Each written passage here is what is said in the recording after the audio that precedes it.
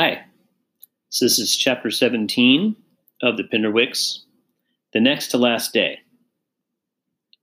Batty woke up before Rosalind's alarm clock went off. There was no need for alarm when a dog is licking your face. Go away, she whispered to Hound. He pranced across the room and whined at the closet door. That wouldn't do. He would wake up Rosalind, who was still dreaming next to Ursula the bear. Batty slid out from bed, grabbed Hound by the collar, and tugged. Hound sat down and refused to budge. She tugged harder, all in vain. Disgusted, Batty let go of Hound, padded over to the bedroom door, and opened it. Almost before she could leave the room, Hound had bounded past her and down the hall to plant himself in front of her bedroom door. You want to see Jeffrey, don't you? She said. Hound looked mournfully at her. Well, I'd like to see him too, but we can't, 'cause he's asleep. So there. Hound answered with a short, defiant yip. But when Batty started down the steps of the kitchen, he followed her. Cereal was the only kind of breakfast Batty was allowed to fix by herself. And since the day she had spilled a gallon of milk on Hound's head, it had to be cereal without milk. She pulled a chair over the counter, climbed on it, got down the Cheerios box, and climbed off the chair. Just as she did every morning, she first poured Cheerios on the floor for Hound to lick up. Then she let him out the back door for what Mr. Penderwick called his morning rituals. Now it was time for her own meal. She took the Peter Pan bowl off the low shelf where it was kept for her and paused with the Cheerio box in midair. Outside, Hound was barking, as though under attack by aliens from outer space. Batty looked out the screen door. It wasn't aliens, though they would have seemed scarcely less dreadful to Batty. It was Mrs. Tifton and Dexter, and Hound was doing his best to keep them away from the cottage. Batty backed away from the door, but she was too late. Mrs. Tifton had seen her. Biddy, let us in, she heard Mrs. Tifton yell. Good dog, that was Dexter, and Batty could tell he didn't mean it. Mrs. Tifton was shouting again, Dexter, get that dog out of my way. To Batty's horror, the next thing she heard was a smack and a loud dog yelp. She threw open the screen door and cried out to Hound. He rushed in, and Batty threw her arms around his neck and whispered soothing love words in his ear. Now Mrs. Tifton and Dexter were right at the door, peering in at Batty. Mrs. Tifton wasn't her usual tidy self. Her hair was sticking up in strange places, and she was wearing bedroom slippers and an old raincoat over her nightgown. Biddy, we're looking for Jeffrey. May we come in? She said. Batty's answer was to lock the screen door. By God, she's locked us out, Dexter, said Mrs. Tifton. Where's your father, you naughty child? Remember, Brenda, she doesn't talk, said Dexter. I heard her call the dog. If she can talk if she wants to. Tell us if Jeffrey is here. I want my son. Batty wanted to run away from these awful people. But then who would stop them from coming into the house and hitting Hound again and finding Jeffrey and dragging him away? She had to be strong. Skye had said she had said was perfect. Well then, she would be perfect and protect the dog and the people she loved. Batty drew herself up and faced the enemy boldly. It's not that I can't talk. It's that I don't like you, and Daddy says we're allowed to choose the people we talk to. Your daddy can go to, spat Mrs. Tifton. Brenda, please, said Dexter. Let me handle this. Handle what? Said the voice behind Batty. Good morning, Batty. Oh, Daddy. Batty threw her arms around his knees. They hit Hound. The child's exaggerating, said Dexter. I gave the dog a gentle tap to stop his barking. Pardon me. This hasn't been the best introduction. I'm Dexter Dupree. You are Martin Penderwick? Glad to meet you, and good morning, Mrs. Tifton, said Mr. Penderwick, stroking Batty's curls. What can I do for you? It's Jeffrey. He's gone. I woke up early because I was worried. You see, we'd gone on a trip and had a terrible argument. Not terrible, said Dexter. And I went to go see if he was feeling better, and he wasn't in his room. There was only a golf bag in his bed and this note.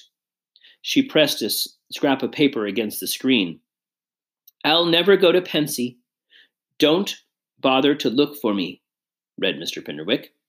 I don't understand the boy. Pensy is an excellent school, said Dexter. Shut up, Dexter, said Mrs. Tifton. Oh, that's dreadful news, said Mr. Penderwick. But why have you come to us? Jeffrey hasn't been here since the day before yesterday. Oh, my God. Mrs. Tifton swayed a little. I was hoping I'd find him here. Your daughters, though, they'll know where he's gone. Please ask your daughters. Batty, do you know where Jeffrey is? Asked Mr. Penderwick, looking down at her. She said not a word, but looked up at him pleadingly, with all her heart in her face. After a long moment, Mr. Penderwick unlocked the screen door. I think you two had better come inside and sit down for a few minutes. I'll go upstairs and speak with the older three. I'll come with you, said Mrs. Tifton, bursting into the house and heading for the stairs. It's best if you wait here, said Mr. Penderwick. She said. Sit down, please, said Mr. Penderwick, firmly but kindly. Mrs. Tifton collapsed into a kitchen chair and buried her face in her hands. Dexter's, whose shoes Hound was suspiciously sniffing, sat down next to her and lifted his feet in the air. Come, Hound. You too, Batty, said Mr. Penderwick, and the three of them climbed the stairs. Mr. Penderwick knocked on Rosalind's door. The door opened a crack, and Rosalind peeked out. Good morning, Daddy. Daddy, whoops, she said, and dove away from the door to turn off the alarm clock, which had just started beeping. As soon as she let go of the door, Hound pushed through and ran over to her closet and barked. Rosalind grabbed him and dragged him back in the hall. As soon as she let go, he slided down to Batty's room and barked again. What's wrong with Hound? Said Mr. Penderwick. Nothing, said Batty. By now, the noise had woken Skye and Jane, and they joined the crowd in the hall. What's happening? Said Jane, still half asleep. Is Jeff... Skye kicked her. Hound, be quiet, said Mr. Penderwick. Hound flopped down and started licking Batty's door. Now, girls. Yes, Daddy, answered all four, each looking impossibly innocent. Mrs. Tifton and Mr. Dupree are downstairs. They seem to have lost Jeffrey. I'm trusting that Jane hasn't carried him off in a hot air balloon. Oh, Daddy, of course not, said Jane. That's a good start. Now, to proceed a little further, can you tell me where he is? No one answered. Rosalind? No, Daddy, we may not, said Rosalind. Oh, if only she let Jeffrey sleep under Harry's tomato stand. He'd be gone by now, she thought. May you tell me if he's safe? He asked, scanning their faces carefully.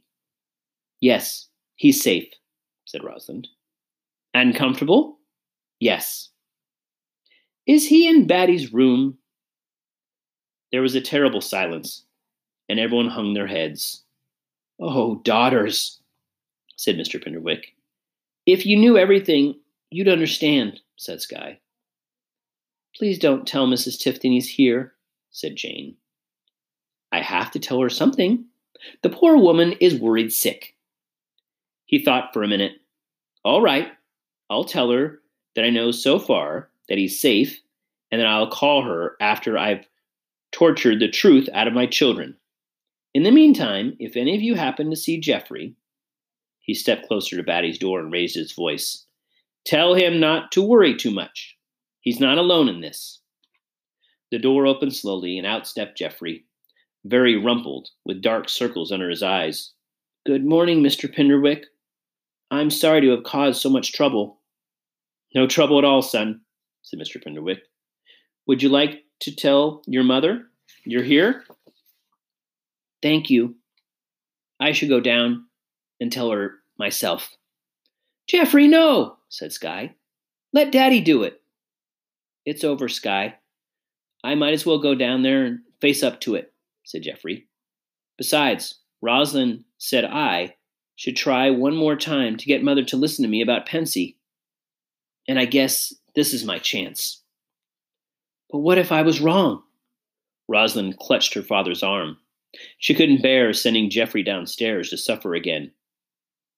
You weren't wrong, said Mr. Penderwick. Jeffrey, would you like me to go with you? Yes, sir. Jeffrey squared his shoulders. Please. We all will, said Rosalind. Maybe just Jane. It killed Skye to say this. She's the only one that Mrs. Tifton doesn't completely despise. But Jeffrey, the rest of us will be right here if you need anyone to beat anyone else up. Just kidding, Daddy. Ha, he said, not with humor, then stepped back so Jeffrey could lead.